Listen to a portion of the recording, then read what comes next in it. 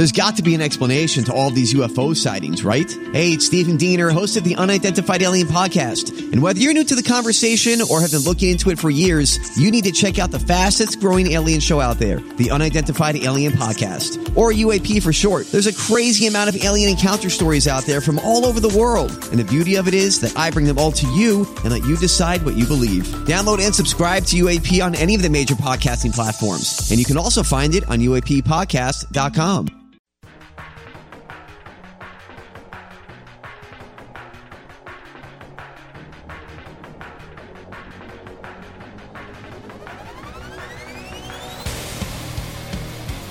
Yes. Welcome into another edition of the Tim McKernan Show here on the Inside STL Podcast Network from the HomeLoanExpert.com studios. I am your host, Tim McKernan, alongside videographer Nick Yale and executive producer John Seymour, a.k.a. the Sea Monster. So here is what happened with this interview. It's never happened before. Is my guest, former county executive Gene McNary, began answering a question, I began banging my head on the council. This really happened. And I think about that and I think, okay, this is a gentleman, an esteemed gentleman, 4-term St. Louis County executive, worked in Washington, D.C. under President George H.W. Bush in the Department of Immigration, and he has most likely no idea who I am, and it probably is better that way, actually, based on the content of the radio program I host. And he's answering a question seriously, and then the gentleman asking the question starts banging his head on the council. That had to have been a very odd moment. So now that I'm playing it back in my head, really, really bizarre. But my guess is you will know the moment when you hear it when I began banging my head on the council, because you will want to bang your head on your desk, your pillow, your steering wheel. I wouldn't advise any of it, but I'm just telling you that's what's going to happen. Because here's the deal. Even those who are older, and by older I mean older than me, I don't know if you ever heard kind of the autopsy of the St. Louis football Cardinals leaving St. Louis. I was familiar with the story, but I was 10 when it happened, so not really well versed. And I also was not aware that the county executive, our guest today, Gene McNary, was working on an NBA team, in addition to keeping the Cardinals here. And, of course, the Blues and baseball Cardinals were already here. And then when you hear what happened to then lead to the Cardinals leaving, that is the moment. That is the moment where you will want to bang your head on the council, the desk, the steering wheel, the pillow, put your head in your hands, whatever. That's what's going to happen. I'm just telling you. I couldn't believe it. Because unlike Stanley Steamer, Kroenke, Bidwell wanted to stay here. He wanted to stay here. Now, that's not how it was painted when they left, because the owner that leaves is always the bad guy. But he wanted to stay here. So you're talking about a different situation than the Steamer. So that's what you're going to hear. In addition to his time as county executive, but also working in D.C. in the Department of Immigration. We talk about immigration. We kind of get into the weeds, the new phrase du jour of 2018 politics. Talk about political discourse. Talk about St. Louis, the region, and then his plan. You know, we talk a good amount about the county and the city merging, and I know a lot of people in the county go, that ain't happening, brother. And that's fine. That might be your opinion, and you might be right. But Gene McNary has a different idea to divide St. Louis up into boroughs. And we discussed that. And for the record, I did ask, and you will hear that there is no other American city that he is aware of that has what New York City has and that he's proposing St. Louis have, which is boroughs. But you will hear his reasoning for it. But really, the talk of the St. Louis football Cardinals and how and why they moved and the backstory on it, and in a secret meeting at the MAC and calls from executives, and oh my God. Because you will hear how close, really, when it gets down to it, that St. Louis was, whatever verb you want to use, to never even having to deal with the Rams. I don't know. I don't know what else. I didn't know that. And then I hear the interview, and it was almost better when I didn't know it because it's more depressing. And then I didn't even know what the NBA thing. I had no idea. I know we heard back in the day with Bill Laurie about the Grizzlies when they were leaving Vancouver and then they went to Memphis. But this is a totally separate deal. We're going back to the 1980s here. So all of that is coming your way with our interview with the former St. Louis County executive, Gene McNary, from the HomeLoanExpert.com studios. Ryan Kelly and his staff at the HomeLoanExpert.com make our podcast possible. Experts are predicting, well, home values are going to continue to rise, and a strong purchase season means there are a lot of good comps for an appraiser to use. Maybe you took out a loan a year ago that required PMI. It's very possible that you now have the equity to get rid of that PMI and lower your payment. Or maybe you can drop the PMI and cut your term to a 15 or 20-year, keeping your payment the same. A lot of people think they have a perfect mortgage, but with interest rates as low as they are, there are always options. Call them today to explore your savings, or visit thehomeloanexpert.com. You can do all the math right there, and you can save money. Great customer service, save money. What else could you ask for? It's thehomeloanexpert.com. So, without further ado, here he is, the county executive in St. Louis for 4 terms, plus working under President George H.W. Bush in the Department of Immigration, Gene McNary.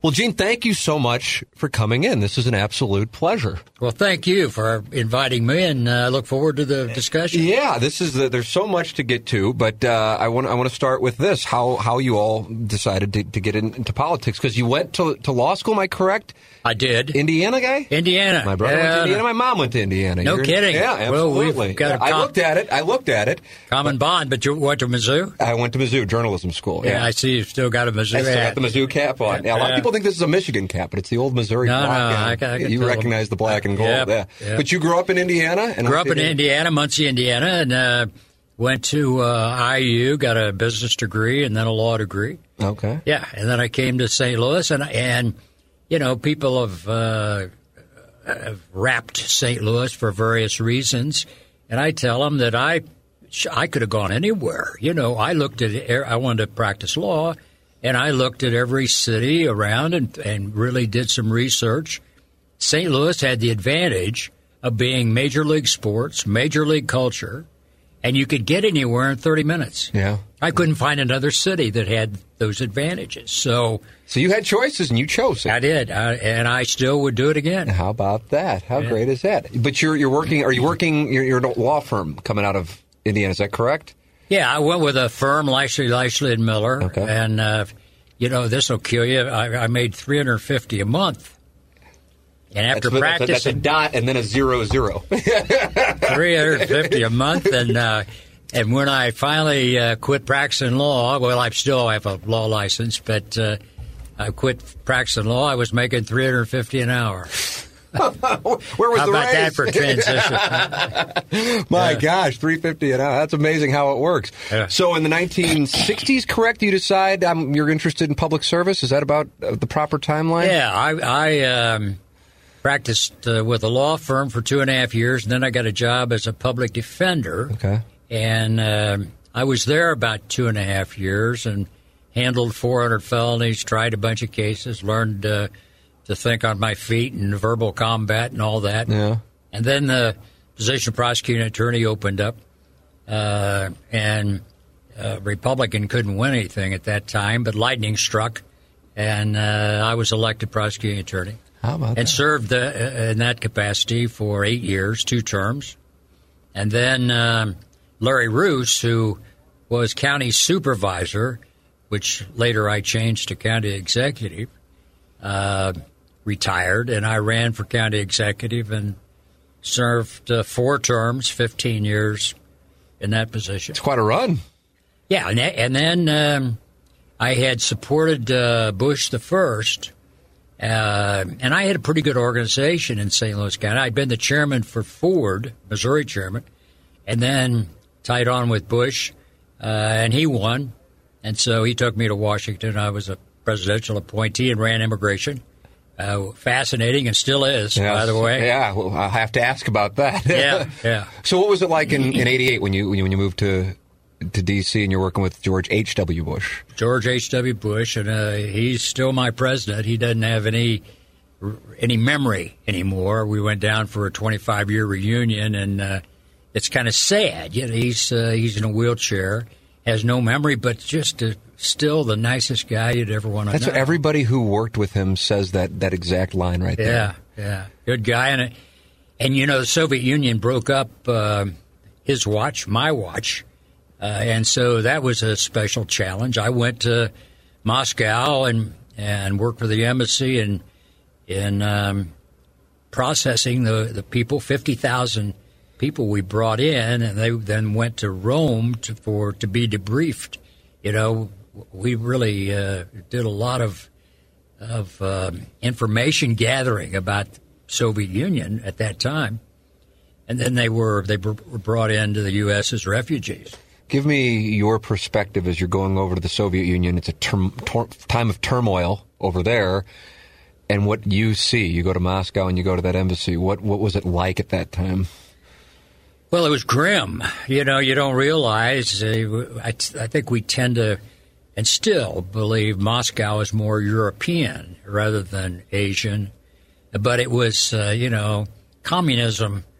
It doesn't work, and the stores, the shelves were empty, and people struggled. Nobody smiled. It happened to be in the winter, which is even worse. I've been to Moscow several times since then in the spring, and it's beautiful. The winter is tough for me. Yeah, and so they were suffering, and most of the Jews at that time had a special notation or even a special passport. So they were specially identified and treated, which amounts to persecution. And our law provides that if you're persecuted or a well-founded fear of persecution based on religion, race, nationality, political opinion, then you qualify for refugee status. And these people were interviewed and they qualified. And so they came in as refugees. Refugees under Obama and George W. Bush and Clinton, the roughly 50,000 a year, and we'll bring them in from all over the world.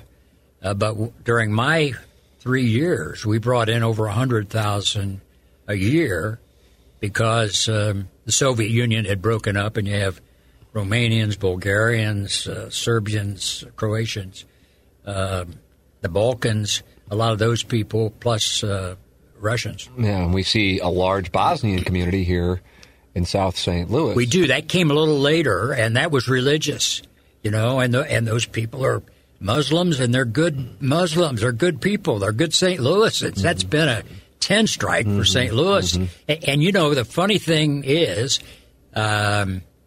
we brought in 7,000. A lady named Anna Crossland is really to be applauded because she oversaw that influx of Bosnians, and we treated the Bosnians so well, and they blended into our community and became an asset that they told their friends who had been scattered around the United States, and then they moved here, and we wound up with 70,000 of them. And they've just been a real asset to St. Louis. This immigration issue in 2018, it is obviously one of the most hot-button topics. How much regarding the discourse with immigration that you now see in the national scope is similar to what you experienced, and how much is different? Well, that's a good question. We could spend the whole time on that. But it's very comparable, and is really the place to start. When I came in, I started in 89. And in 86, Reagan was president, and Reagan brought in what was called IRCA, Immigration Reform and Control Act. And it had... it was a three-legged stool. One, to legalize people who were here illegally and had been here for 5 years, as I recall. And then we had employer sanctions. First time there were sanctions against employers who hired illegals. And then we were going to beef up the southwest border security. Same issues today. Mm-hmm. Now, at that time, we legalized 3 million illegals, and there was a feeling that the people who qualified would not come into INS, Immigration Nationality Service, Naturalization Service, because they'd be afraid to. They weren't at all, and they aren't now. If we pass something on the Dreamers or other illegal aliens, they will come forward and take their chance on whether or not they qualify for legal status. Mm-hmm. And so I had to oversee that part of the program, even though it started in 86. Most of the paperwork came in on my watch. On 89, yeah. Yeah. Now, at that time, this is kind of an interesting comparison. I had 4,000 Border Patrolmen. I had a Border Patroller in my command. I had 4,000. Today, there are 25,000 Border Patrolmen. So you had 4, there's now 25,000. Yeah. Wow. Yeah. I mean, sounds as though they could almost be shoulder to shoulder along that border. But forget the wall. Yeah. But now, it's been increased over the years, and we had sensors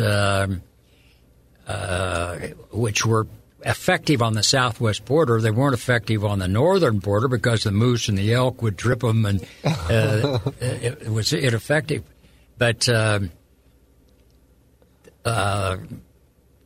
was the objective, and at that time, I was almost leaving in 92, and we had a plan that showed that we could have shut down that southwest border for $60 million. Now they're talking about $18 billion, But at that time, there are 12 corridors.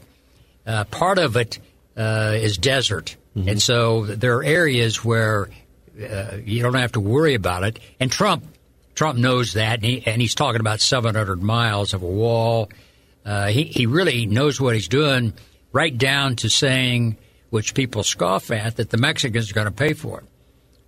The way he does that is with NAFTA, and there's such an imbalance on NAFTA that he can work a deal with the Mexicans that will free up the money for that wall. Now, the Mexicans will say, well, that doesn't have anything to do with NAFTA. Mm-hmm. But Trump's in a position to say they actually paid for it because we reordered that balance on trade.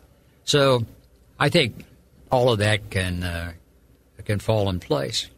So when you hear talk about the wall, which certainly is a polarizing topic, as somebody who can actually speak from the experience you have, is a wall a solution?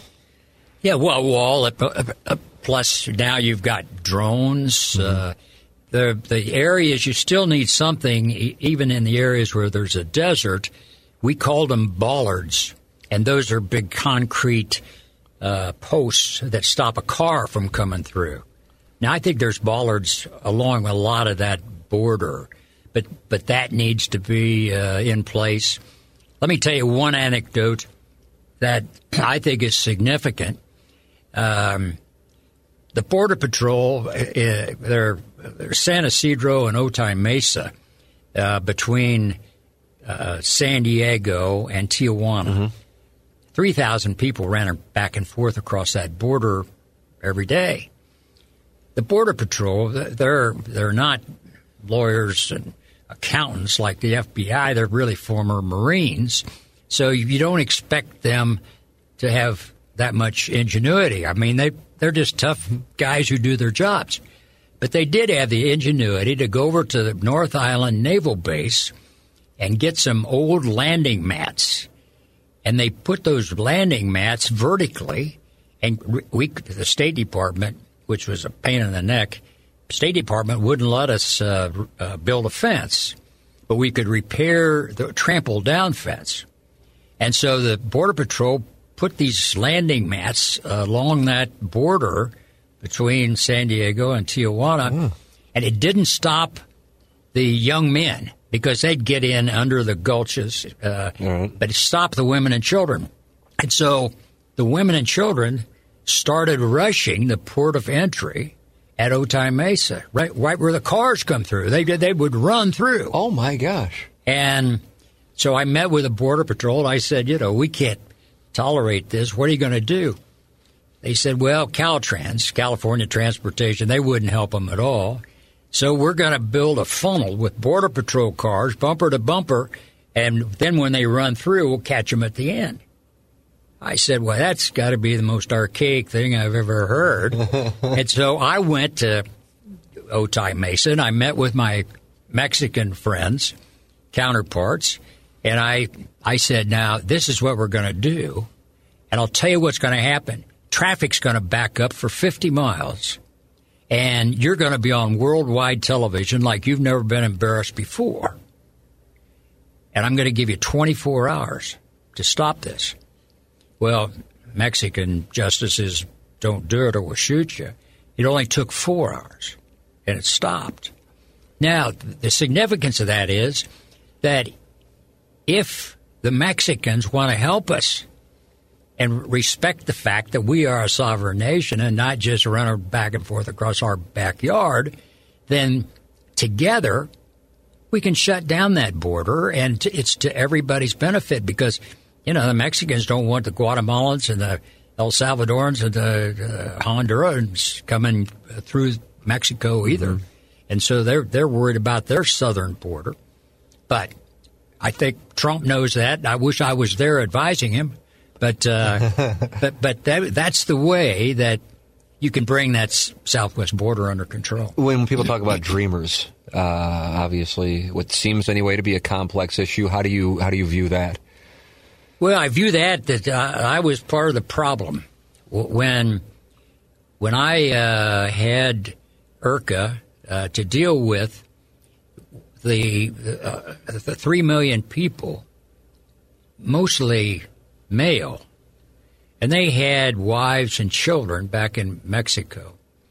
And I said, and I got credit for this, good or bad, I said, since we've legalized those people, their immediate family should be able to come in and join them. And that was called family fairness.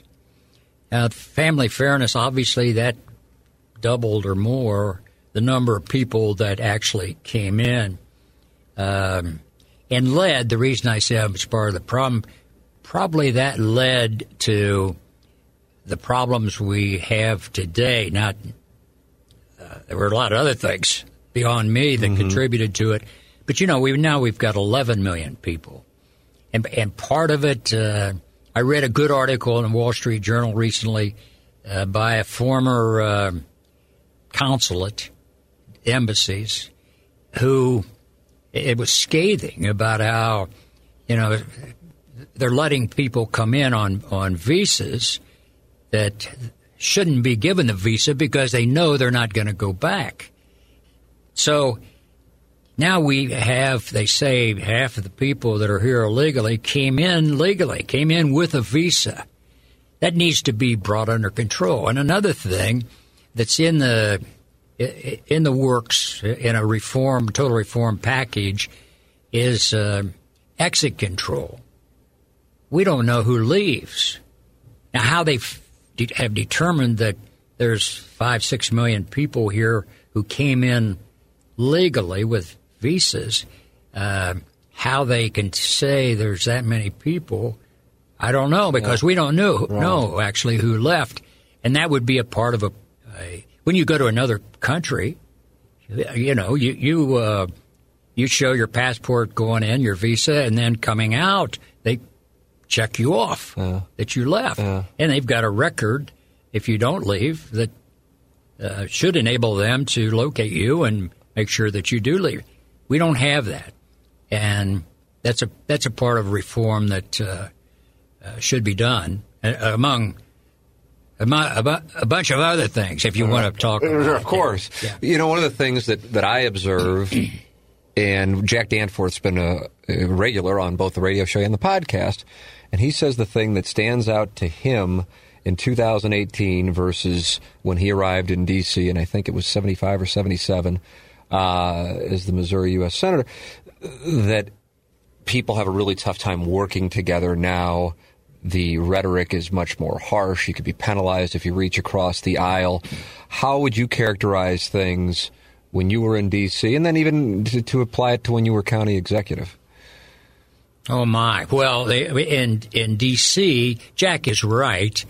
But, politics has become mean. Even the campaigns now. The law is that a public figure really has no recourse for libel or slander.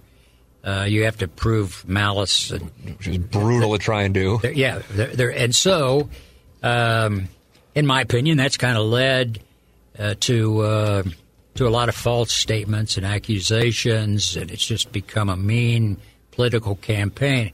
Well, then when it carries over to the elected officials, it's polarizing, and the media, hate to tell you, the media is a part of it because the media has become more nationally, more and more left-wing, and almost to the point of being a part of the Democratic Party.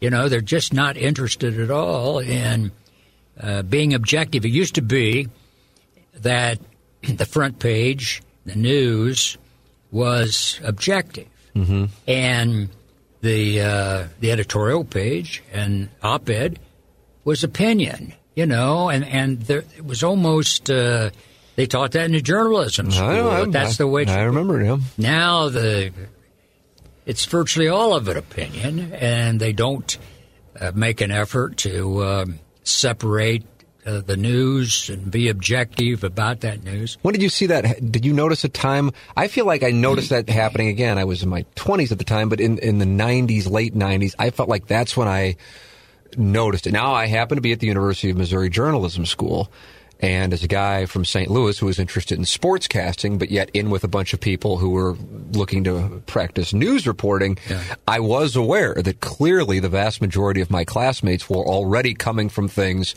from a perspective on the left. So that's one of the top journalism schools, and it sure is. That's where they are, Yeah, Mizzou is been a part of the problem. So, depending on your viewpoint. Yeah. So, but then I look at it, and Jim Talent sat in that chair, and he said something very similar to what you're saying.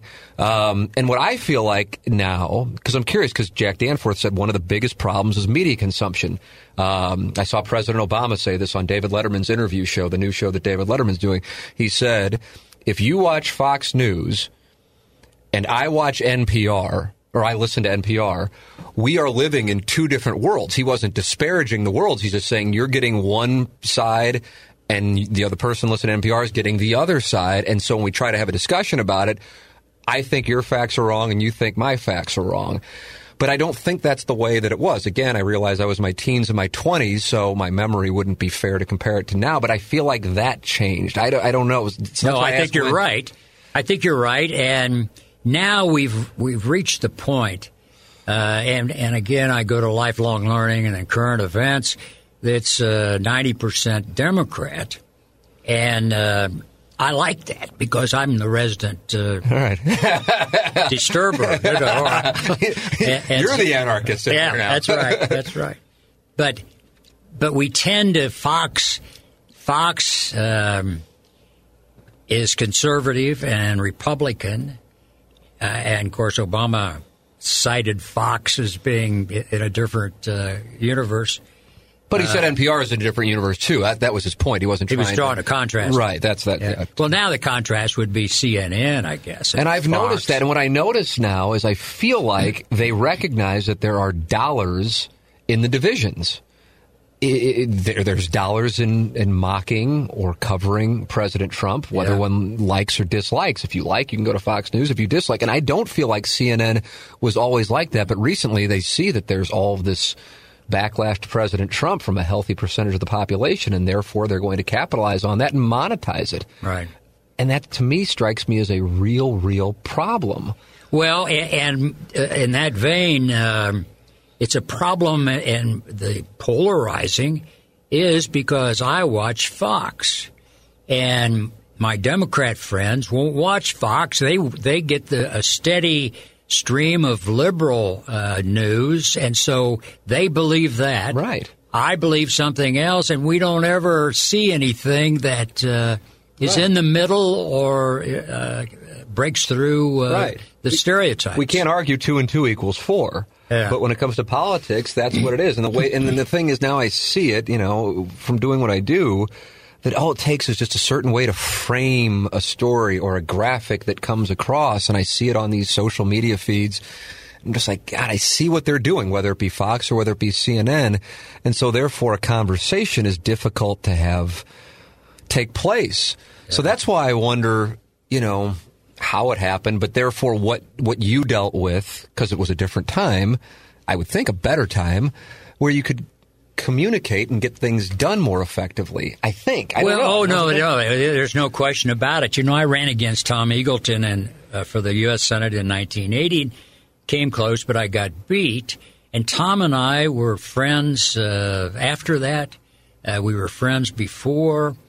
And even during that campaign, Tom had a lot of personal problems, and I didn't mention them ever. We stayed on the issues and talked about what was. He had I tried to wrap double-digit inflation and unemployment and all that around his neck, but those were issues. Right. We didn't talk about personal problems.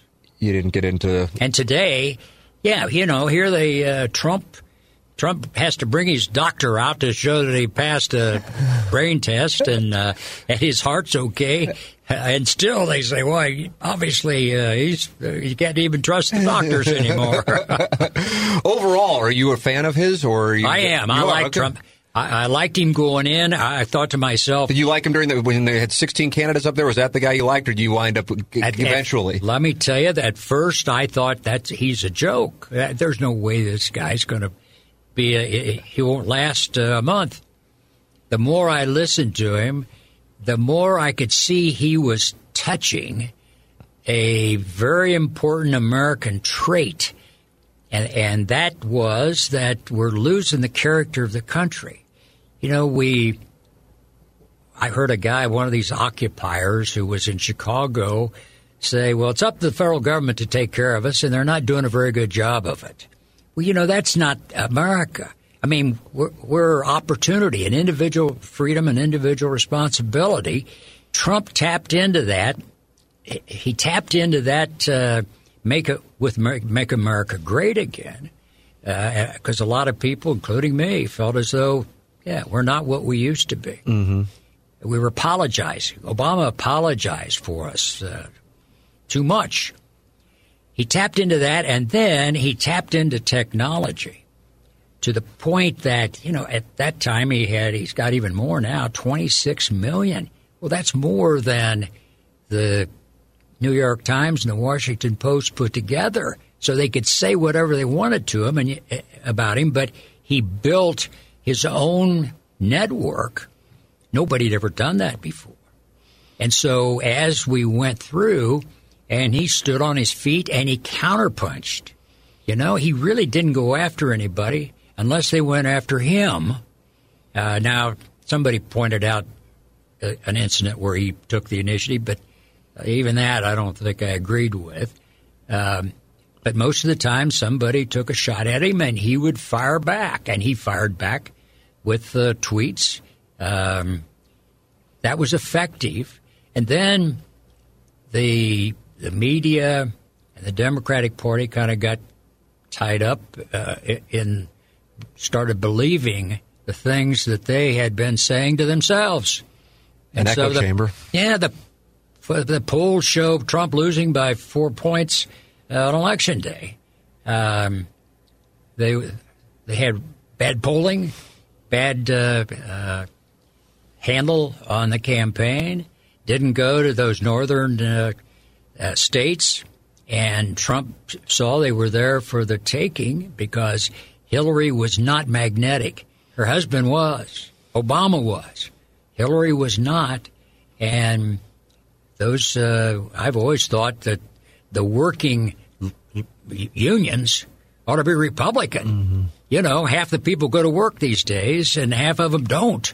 Those guys go to work, and I can see the government unions and the teachers' unions still being Democrats, but those carpenters and steel workers and those guys could be Republicans, and they're not tied up in the social issues. The Democrats harp on transgender and pro-choice and the environment, and you know, the air doesn't smell very good when you don't have a job. And Trump tapped into that, and he carried those northern states. And I think, I'm speaking as a Republican, you can tell, I think we may keep them. I think there may be a paradigm shift between the parties now. I'm fascinated to see what happens. Granted, it's a few years away. A couple of pieces of data. He's always been hovering around 39% approval ranking. Where that will go, it's up to 45. It's up to 45. All right. Well, I guess it depends on where you're looking. As we were saying. But then we did a poll of our listeners we have a Facebook fan page on our radio show. About 1,000 people voted, and I asked this question on the 1 year anniversary of his inauguration. How would you describe yourself if you voted in November 2016? Voted for Trump, glad that I did. Voted for Trump, regret that I did. Didn't vote for Trump, glad that I did not vote for him. Didn't vote for Trump, regret not voting for him. And I would say about 98% didn't change their view in 1 year.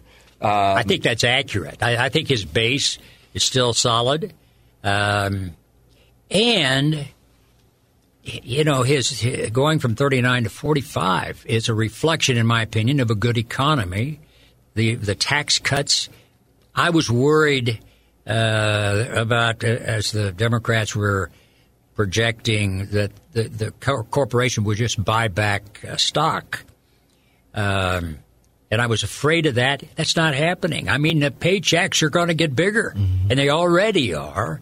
And to the extent that people get bigger pay and there are more jobs, that's going to speak well for Trump. And it's also an advantage that there are 10 states where Trump carried them big, like Missouri, where there's a Democrat senator up. Mm-hmm. And so I'd be surprised if Republicans lost the Senate, and my guess is we'll even gain some senators, maybe not up to 60, but gain some Senate seats. The House seats, you know, Democrats feel as though there's a big change, and there are more Democrats than Republicans, and I believe that. But those are smaller, 435 of them. And the incumbent has a big advantage. So I don't know that that's going to change either. I think this midterm may be good for the Republicans, especially if Trump can start some infrastructure and the economy continues to be good. It's going to be a good record to run on. I think, as simple as this is, and perhaps it's unfair, I don't know. I think this is a theory. If President Trump carried himself, and I'm talking about not necessarily the content of his words, but the manner with which he conveys his words, like, for example, whether it be you, whether it be Jack Danforth, whether it be President Obama, President Reagan, whoever you would want to cite that was, quote unquote, whatever it means, it's arbitrary, but presidential, and then people would see what's going on with the economy, that some people who otherwise did not vote for him could buy in. But because of the manner with which he conducts himself, I think a lot of people will never give him a chance. I think that's right. But also, based on my political experience, I think that there's a factor where a Democrat will not vote for a Republican, but he won't vote. And to the extent that the Democrat is not energized, that helps the Republican Party. And, well, that was and our in November 2016, no question about it. Yeah. Hope you're enjoying our conversation. Gene McNary and I here on the Tim McKernan Show. Our sponsors make the show possible. Support the sponsors. Ask yourself a question. What's my insurance company doing for me? Then go check them out on Google and Facebook and see what they're doing for others in your community. My guess is they're not doing what James Carlton of the James Carlton State Farm Insurance Agency can do for you. 314-961-4800. 314-961-4800. And if you're in front of your computer right now while listening, go to this address, carltoninsurance.net. Go there right now and just get a quote to see what they can do for you. They have so many positive reviews on Facebook and on Google, you won't believe it. Why are people so excited about getting insurance? It's not really that exciting. Well, they get excited about James Carlton because he makes it so easy. Prides himself on customer service, delivers. 314-961-4800 or online at carltoninsurance.net. If your insurance costs a leg and an arm, call James Carlton, State Farm. Yeah, we did a poll, same place, Facebook, and I recall the question was, and again, obviously total hypothetical because it wasn't realistic, if these were your choices to vote before November 2016, who would you vote for? Barack Obama obviously couldn't, but Barack Obama, Donald Trump, Hillary Clinton, and then all of the third-party candidates. Barack Obama won comfortably. Trump finished in second, and Hillary Clinton finished like below Gary Johnson. Is that right? And I was like, wow, that's saying something. Now, I didn't think it meant that Trump would win, but I'm like, that's saying something that many people will vote for Obama, but hardly anybody would vote for Hillary Clinton. So it speaks to what you just said. Yeah, that's right. Yeah, it's an amazing element of a political community. And you're going to school now, which I think is just the greatest thing ever. And because, I mean, I would do anything to go back to like my senior year at Missouri and just pay attention. Yeah. You know, now I would take advantage of it. So that's exactly what you're doing. So you're studying genetics? Yeah, I am this time. But, you know, as I told you, the book is called Genetics for Dummies, and I don't even qualify as a dummy. I don't. But it's a fascinating subject, and you know, stem cells and this cloning, which now apparently is happening in China, is fascinating to me. And I've read some books. How We Got to Now is one, and Sapiens is another.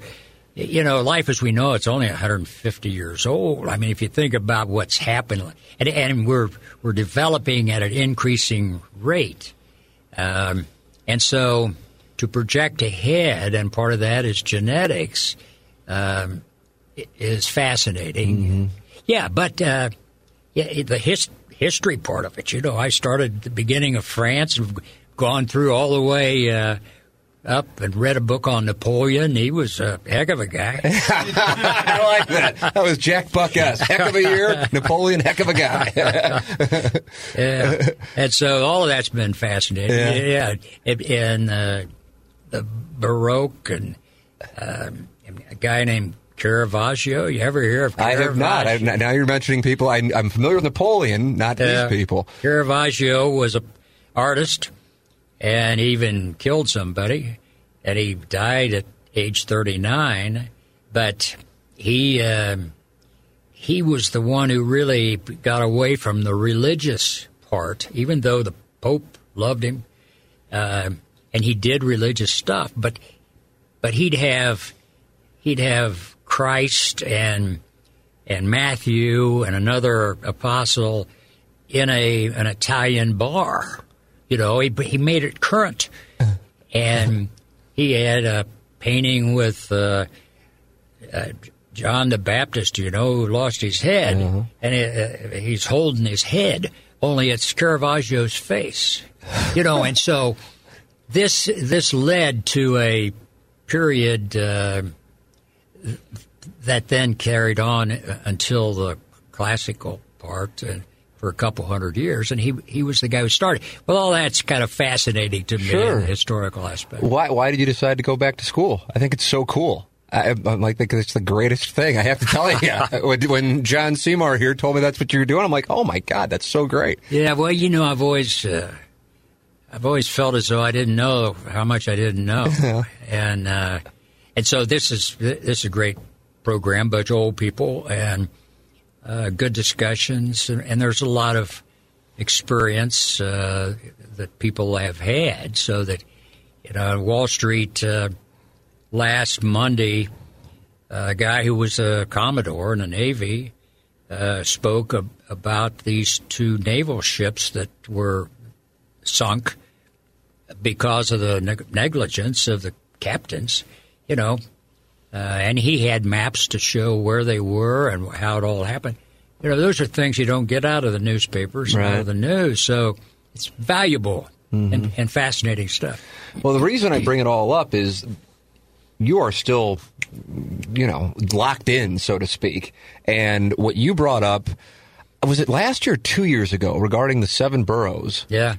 Really got some attention. And I think what has happened here locally, and I'm curious what you think, somebody who clearly has a pulse of St. Louis doing what you did, but still being locked in, is that with the Rams leaving and with the MLS vote failing, there is now an acknowledgement from perhaps people who otherwise were saying everything is fine, that clearly something is amiss. And so your idea at least got the discussion going as a plan, as opposed to, just be nice if the city and county would merge. So before we even get into it, if you could, for the listeners who aren't familiar with what you were discussing, your idea for the boroughs. All right, well, you and Frank Cusimano are the two guys who see the sports aspect to this. It was not, I guess the original op-ed piece, my son and I worked on it. We had he went to lunch, and when I was county executive, the planning department drew up a map that reduced the number of municipalities in St. Louis County from 92 down to 12. God. And it was well done. It was later, we had a board of freeholders that made the mistake of increasing it up to 34. Then it couldn't be defended because Charlotte Hills would survive and Molding 8 Acres got eliminated. There wasn't any way to defend it. Whereas it was a rational plan at 12. Mm-hmm. Well, when I had lunch with my son, he pulled out a map, and I said, that looks like my map, only it's got fewer munis. Where'd you get that? He said, those are the council districts. I said, wow. Why didn't I think of that? And so we took those council districts, there are 7, and they're already apportioned, 143,000 each. And then I said, Cole, that's his name, why don't you find out where the middle of the population is in the city of St. Louis? I always thought it would be down 40-64. Right. Well, it's not. It's down 44. Huh. Because the North has lost people, depressed areas, so there are more people in the South than there are in the North. But the advantage is that the Central West End and downtown would be in the North, and that improves that tax base. And then the council districts have some natural advantages. Kirkwood and Webster Groves play football Turkey Day. Of course. But they'd be in different boroughs. And so South County would be a borough. There's a bunch of neighborhoods there now, Lima and Afton and Melville. Where do you live? I live in Kirkwood, about a mile from here. Yeah. I keep my commute short. You got Concord, and that's convenient. Concord and Oakville and Melville. There's a bunch of them, and yet they're all unincorporated. And so they've talked. I went down there 20 years ago. They were talking about incorporating, and I said, well, the good news is that you'd be in charge of your own destiny. The bad news is you'd be in charge of your own destiny. Yeah. Do you really want a government on top of the county government or underneath county government? Mm-hmm. Yeah, and so this map would create 9 boroughs, and then the beauty of it, rather than just a city-county merger, now some would like to see the city enter the county. I don't believe that can pass. Because that first you don't think the people of the county would vote yay to that? No, they wouldn't. Because they'll say, well, we're just taking in the city's problems. And that just add another city to the county. And would even put the city in a position to annex Lemay. Now, they'd take a vote, but Lemay wouldn't even like that idea. And so the idea would be that you'd have a mayor and a council in each borough. You'd have a police chief and a fire chief. You'd reduce the number of munis to 9. You'd reduce the number of police departments to 9, the number of fire departments, and police departments 64 to 9, 43 fire companies to 9, 82 municipal courts to 9, and then you would have the mayor of each borough be on a council of mayors, which would take on something of a legislative function. They'd be the mayor. You'd still have local government, still close to the people, know the cop on the beat, so to speak, and yet you'd have a regional umbrella. And then the police board would be the 9 police chiefs. Fire, you'd have a fire board. We've got fire departments now that couldn't fight a big fire, and the guy who rides the pumper on the back of the pumper out in Chesterfield makes over $100,000. So there's some things that need to be fixed, and Better Together has not advocated anything. Now, I'm told that they might, but they found that they've documented that we waste $750 million a year just on duplication and waste that is unnecessary. My judgment is it's over $1 billion a year, and we've got accreditation problems.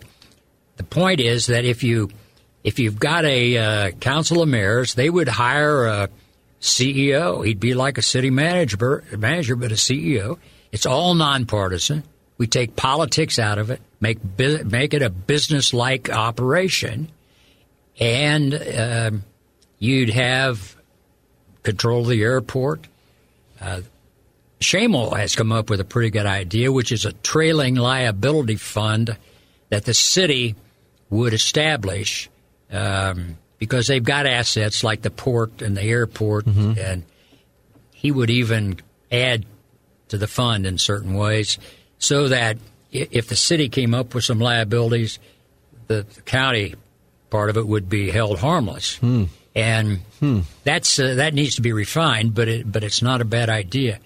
It would give us we'd still have local government, bigger governments to be sure, but we'd be tied together, and then the tax base.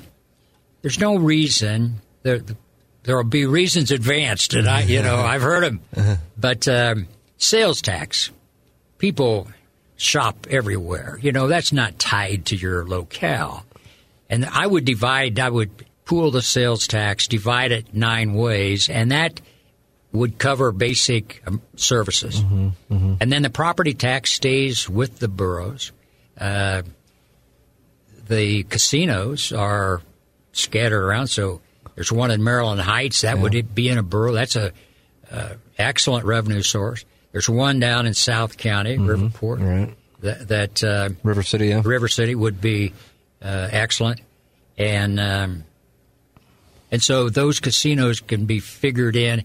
A lot of work to be done on revenue and expenditure, but just the basics of it lend itself to that kind of a restructuring.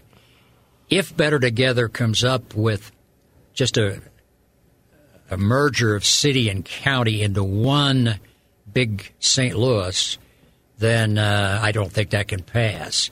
But I like it. I like that idea because it kind of puts my plan into a fallback position where they'd say, well, maybe people would buy this because it keeps government close to the people, and we're not just taking in the city. We know about, of course, New York City and the boroughs. Are there any cities around the country that have something similar to this? No, but around the world there is. And I happened to go to the Balkans a couple years ago, and Bucharest, Romania, of all places. Wow.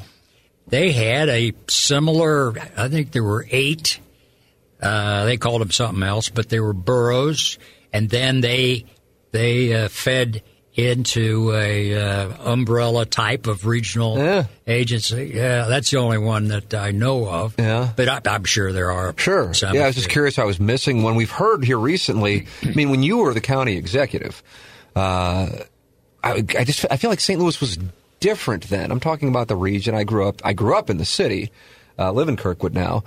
I felt like it was different. I felt like, if anything, we were looking toward Chicago, and now we're like, oh, if we can catch up with Nashville and Louisville and even Kansas City. Tom Stillman was in that chair last week, the general partner of the Blues, and he was talking about how if you are a business around the country or around the world, and you see how the Blues have been treated over the last year or so with 2 lawsuits he deemed as frivolous, and you're considering moving to St. Louis, and you look at how he was treated by the Board of Aldermen and by the comptroller, that he said, you would never come here because we eat our young. He's passionate about it. A lot of people are wondering what happened, but I don't know how many people have really put forth, outside of yourself and those with Better Together, an idea to try and fix it. What do you think happened? I tried to keep the football Cardinals, remember? Oh, yeah. I wanted to get into that. Yes, absolutely. Yeah, and we could have done it. Swerdrup did a feasibility study, and we were in a position, that was Riverport, where we would build a dome stadium. It was going to be a dome stadium. Yeah, okay. It's going to be domed because we needed another franchise. We needed either a basketball franchise or a hockey franchise. And I'd worked it out. They were willing to sell the Blues for $26 million. But the advantage was we felt we could do it without any tax dollars because Riverport was floodplain. And we had a road that had gone in there that served as a levee. And if we build another levee, which was going to happen, then we've opened up this vast area of revenue-producing property. Mm-hmm. And that led to the feeling and the bottom line that we could live off of those revenues. It would be all privately owned and no tax dollars going into it. And then it got to the point where the city, and originally Shamel and I had flown to Jeff City to testify on something, and on a plane going back, we both knew that Bidwell was talking about leaving, and I said, Vince, find a place in the city and let's try to keep that team here. And he said he would, and I said, I'll support you. And then he came back to me and he said, we can't do it. We just don't have a site that will do anything but take away businesses that we've got. And he said he would support me.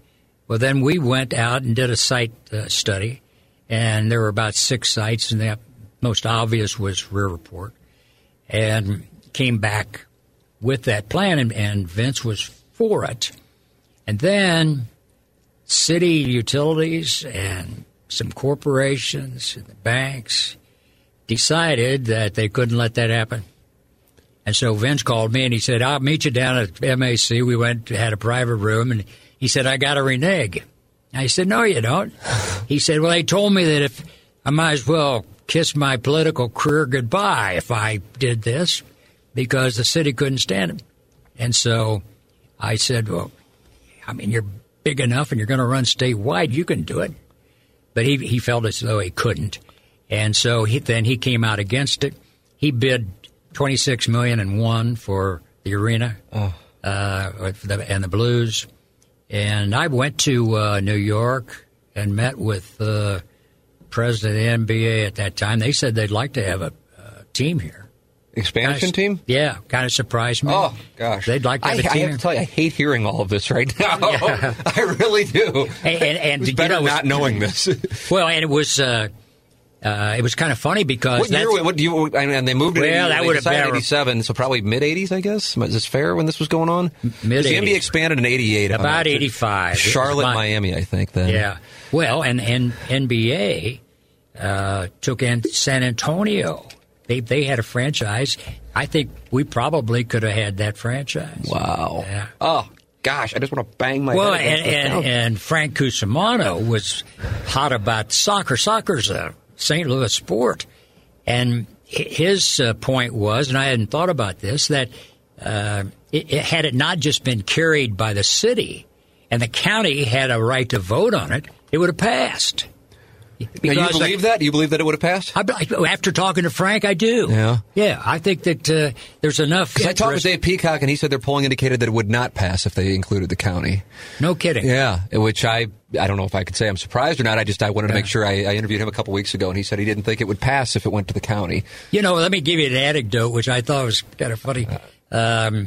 I used to, since I went to Indiana. Indiana was a soccer school, and they got a lot. Got a lot of their kids out of here. Yeah, my St. Louis U High, we had all kinds go there and play soccer. And so I think this was mid '80s, and Clemson beat Indiana in the finals. Half of each team came from St. Louis. So I had all those guys. Yeah, I had them all into my conference room. We declared St. Louis Soccer Day. That was great fun.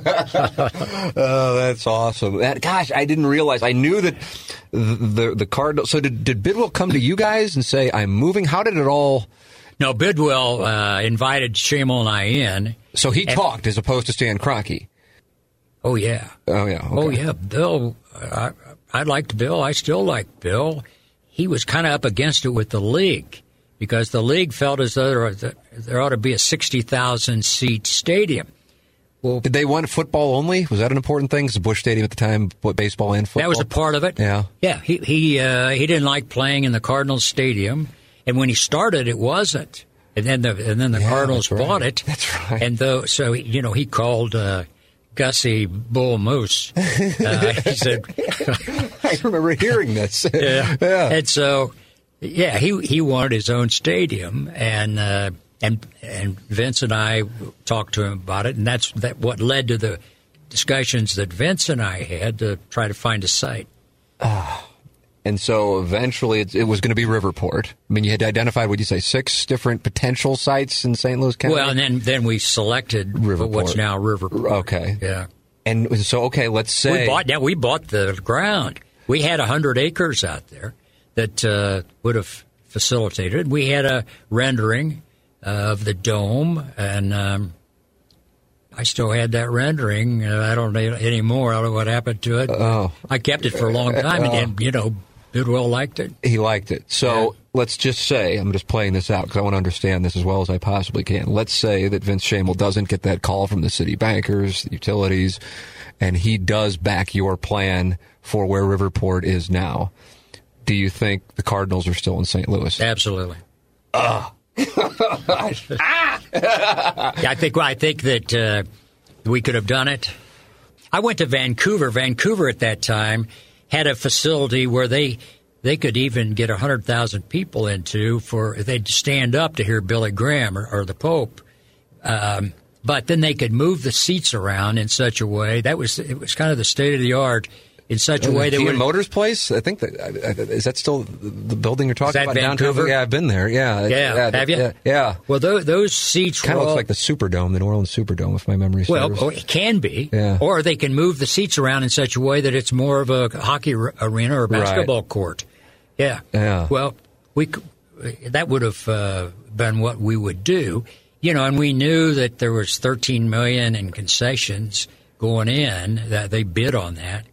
And so, the revenue stream and the expenses, all of that showed that this was very doable. And Bidwell, and here's one other factor. You say, would it have, and I said, absolutely. I'm not sure that that's right. Because Bidwell got mad. These same banks and utilities downtown told him they weren't going to buy his skyboxes. And that's when he kind of blew up and said he was going to leave. Why did they say they weren't going to buy a skybox if he had moved out to Riverport? Yeah. Oh, so they really played a large role in this. That was hardball, yeah. Yeah. And so you were talking with the NBA as well about one of those teams moving into the building in Riverport? Yes. And I think it's a team that went to San Antonio. Yeah, we could have had either one. We couldn't have had both.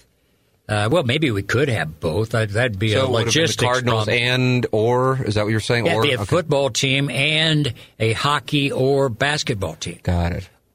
No reason if we had a windfall, we wound up with a basketball team and a hockey team. Yeah, and the Cardinals and the Cardinals. The dome would have accommodated that. Yeah. Whether they could draw the fans? I don't know. Yeah. Those just kind of compete in the same season, but other cities do it. I was talking about, I think back to the 1980s, even 1990s, like there seemed to be, and it could be a bad read, just so much more business people flying in and out of Lambert to go to places or fly here for business meetings. And that's what I'm saying I feel like has changed. I'm not talking about the discourse. And that disappoints me. So when I look at cities like people talk like Stillman City, I go to Nashville and the Blues are playing the Predators and there's cranes everywhere. Indianapolis has gone from kind of being behind St. Louis to moving ahead of St. Louis. We agree. I think our fragmentation has hurt us.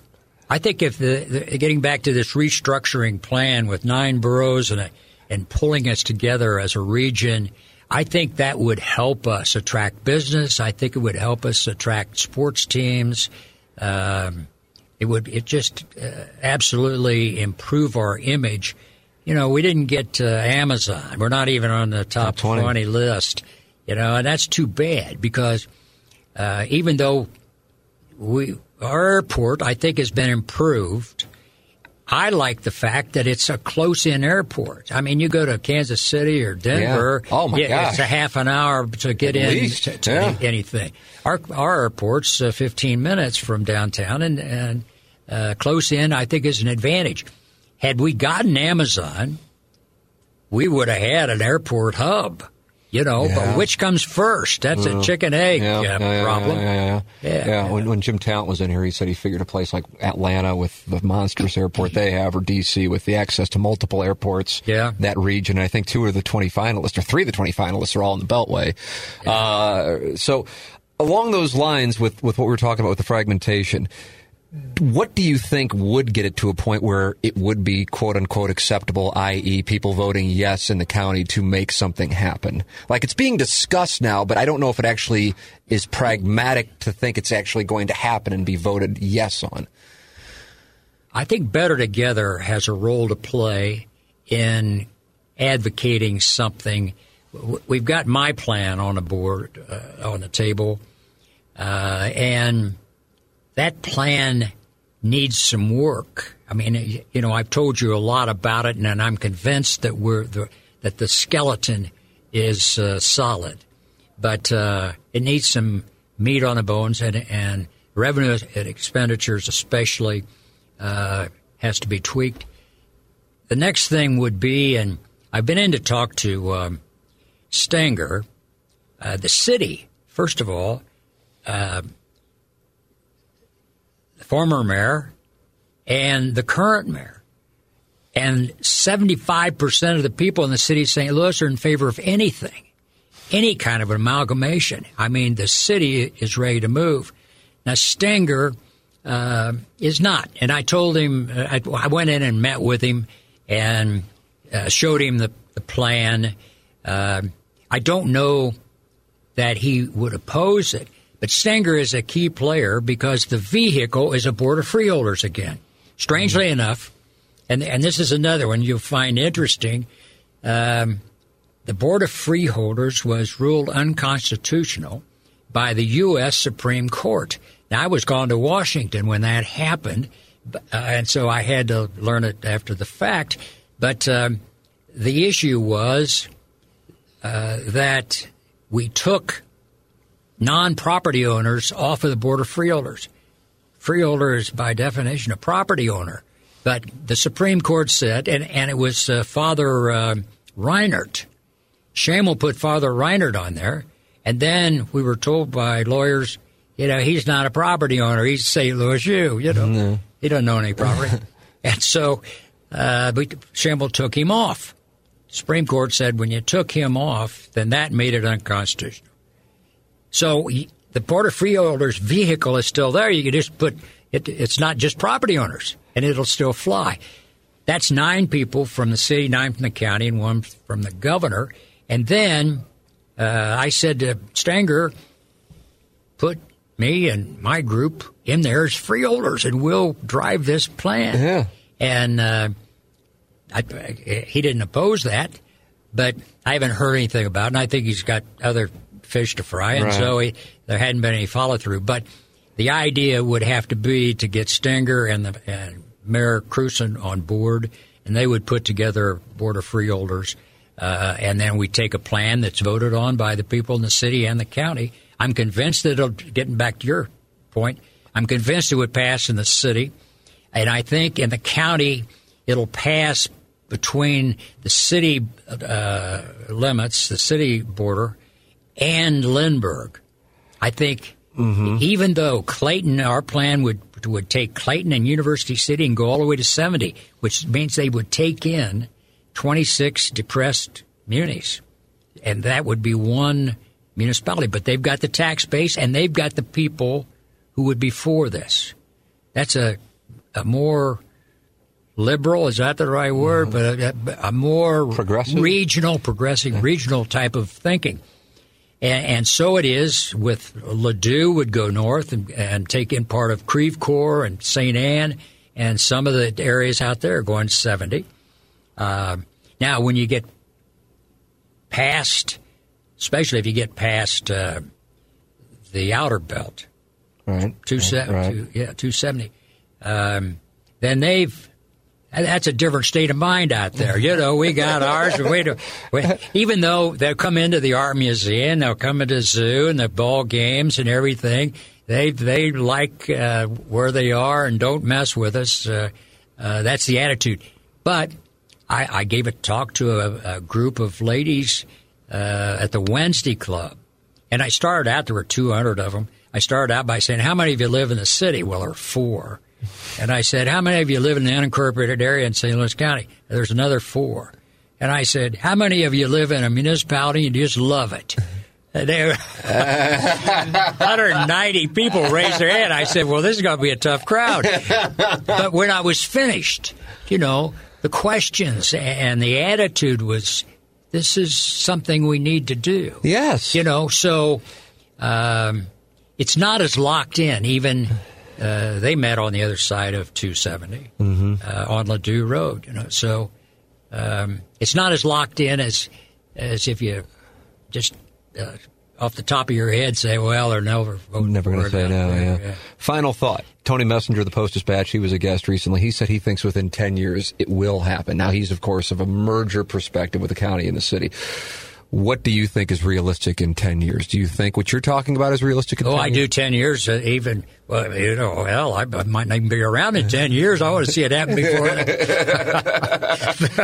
So, no, I think there's some movement even now. You know, I've met with some people in St. Charles. There's also a movement to do something about the racial divide. And some feel as though, in fact, it used to be called leadership, and now it's called focus. And their main focus is on African Americans in North City and North County. And there's some money going into trying to improve that situation. My feeling is, and I met with some, that this restructuring should be a stepping stone toward that, and not vice versa. And, you know, regional people can differ on that, but I think that this would lead the way because, you know, the tax restructuring, putting some depressed areas in with the better tax base and leadership all is a strengthening type of movement. So hopefully that would be a next step that we can put something like a borough plan together and then get the Board of Freeholders on board and take it to a vote. I think it'd pass in the city and the county. Wow. That's a great thought. I'd love to see it happen. Thank you so much. Oh, and incidentally, 10 years. No, I'd say 5 years. 5 years. Yeah. Wow. I like that. How about that? Gene, thank you so much. Thank you, Tim. So there it is, our conversation. Gene McNary and I talking it over. And do you have the same reaction that I have, which is, oh my, I can't believe what I just heard. I'm telling you, I didn't know. And I enjoyed life a little bit more when I didn't know what took place, that it was essentially executives in downtown St. Louis saying no to the plan to build the football Cardinals stadium at where Riverport, Hollywood Casino Amphitheater now, Riverport Amphitheater now sits. And that also they were looking to bring an NBA team. And yeah, so that just really is awful to hear. You know, I mean, and what a defining moment. What an absolutely defining moment. He's at his office, gets a call from Mayor Vince Shamel, says we got to meet, and he knows it's a problem, and little does you know it's going to blow up the plan. So, like I said, I wish I could spin that optimistically. He's certainly still bullish on St. Louis. I can't help but focus on that. But nonetheless, his thoughts on the boroughs. I'm curious what you think about that, because a lot of people talk about wanting to see the city and county merge, but plenty of people in the county just want nothing to do with it. What do you think about the boroughs plan? Email me, T. McKernan at InsideSTL.com. Also, his conversation on political discourse, immigration. I wasn't expecting to get into it, but we certainly did. You're always welcome to email me, T. McKernan at InsideSTL.com. And here's a little fun fact. Now, you heard it over the course of the interview, but the fact that the guy is 82 years old and is studying genetics and medieval warfare tells you all you need to know about Gene McNary, doesn't it? Just constantly looking to learn and know more and keep the mind firing. So I love that. And that was an interview going in. I was going, okay, I've got 3 things I don't want to talk about. And if he looks at me and goes, I don't know who you are, plus I came in looking like I had just emerged from under an overpass. So if he looks at me and goes, yeah, I'm not going to give this guy more than 10 minutes, I wouldn't have blamed him. And then we wind up having this great conversation. So thank you to Gene McNary. Couldn't have enjoyed it more, and hope you did as well. Email at tmckernan at InsideSTL.com. Thank you to thehomeloanexpert.com. Thank you to James Carlton, State Farm Insurance Agency. And thank you to Triad Bank and Gateway Buick GMC. Thank you to Nikki L., our videographer. And thank you to John Seymour, executive producer. I'm Tim McKernan. This has been another edition of the Tim McKernan Show on the Inside STL Podcast Network.